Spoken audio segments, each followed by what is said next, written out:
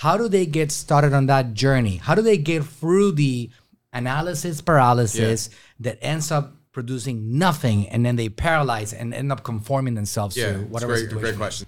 Hey, welcome back to the Marketing Ninja podcast, where Manuel shares his business, marketing, and branding strategies he's used to build 7 to 8 figure businesses. All right, let's enjoy the show. Here's a very important question for the audience, people that are watching this. A lot of people are going to be watching this. From my experience, Ted, working with people, having hundreds of staff. I got 120 in this marketing company. I got 150 on the supplement company. Got a lot of people that I deal with.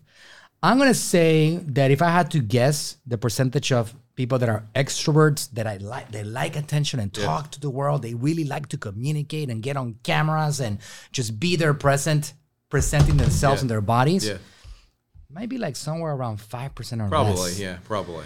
So what would you say to the most, like there's people that are watching this video right now, listen to this podcast. They have this message and they really want to change with their products and services, with their information, with their value that they know they have, that changes the life of somebody else.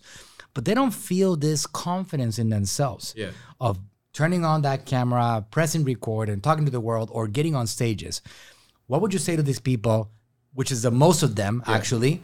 How do they get started on that journey? How do they get through the analysis paralysis that ends up producing nothing, and then they paralyze and end up conforming themselves to whatever situation? Great question. So like 2 or 3 things, right? So I think the first thing is like, what are they an expert in, right? And there's so many people, like there's people who work with companies and are experts in technology. Like we work with a lot of business experts.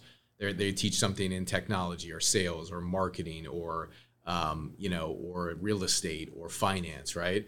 So like, what are they an expert in, right? First thing. Second thing is like, what are 3 things they want to talk about on that topic, right? So let's say they're an expert in finance of like how to invest intelligently in the stock market. Okay, what are 3 things in that area that you want to talk about? Write them down, right? Sit there with somebody like you or me or their spouse who literally just asks them a question. So if the first thing is how to get a 10% return, I'm just making this up. Great, Joe, how do you get a 10% return? And he naturally knows how to answer that question. I love that. Right? And so he gets comfortable just talking to one person. And he'll talk and talk and talk and talk and talk and talk, right? Wow. Second question, same thing. Talk and talk and talk and talk. So if you want to give a stage talk, right? A stage talk is actually, if you're communicating to 1,000 people or 500 people or whatever, you're literally communicating to the audience, right? So you have to be in conversation with the audience. And when I speak to an audience, I literally walk down into the audience, I talk to the people, I ask questions, I engage like I'm having a conversation, right? I think that's the best type of speaking. So if you think of speaking as a communication and not really I'm presenting, but it's a communication, then you could practice at home with somebody to literally ask you those 3 questions. You'd be so natural and so normal that when you got up on stage, you just think about, okay, what's question 1 that I got to ask? And you just talk. Wow, that's great. I've never thought about communicating the way that you communicated it. Yeah. Like when I have people asking me, how do I get started? I just say, like, just hit record and just go. Right? Talk to the camera. Yeah. But this is a great. Such a good tip. Guys, this is genius right here. Because what you do is, this is a great gradient for the ones that are like people like me, people like Ted, right?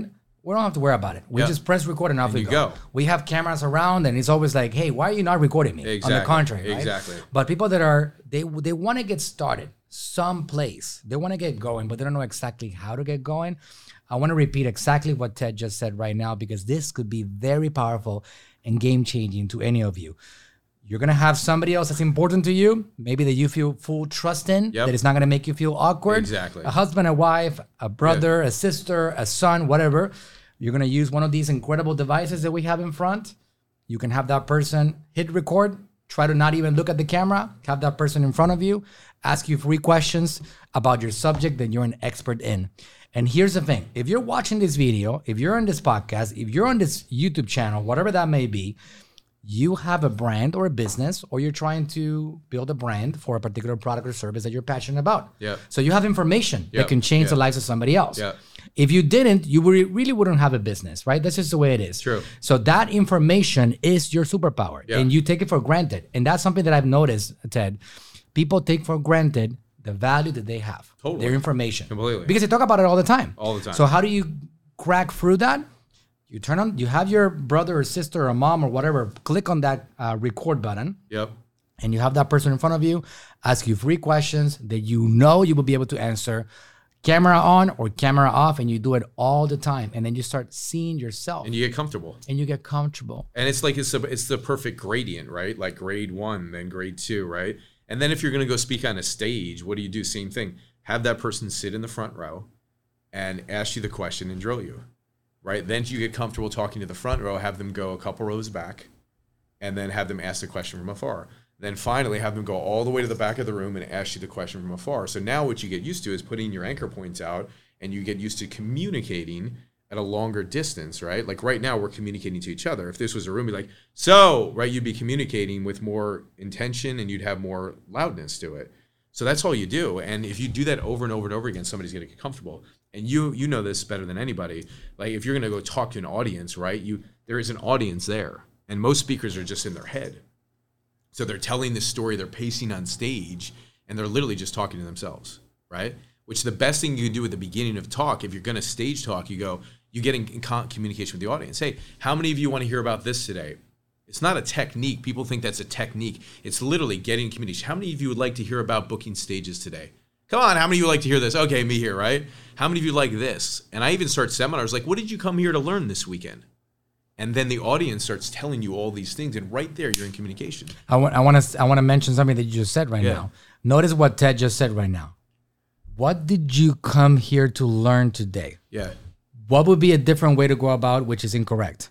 What did you guys come here to learn today? Right. So instead of addressing that one person, that's right. You would be surprised of the impact that creates. Yeah, that's right. Eliminating the word guys that just talks to the masses and specifically talking to you, the other person listening to me on that end of that communication line.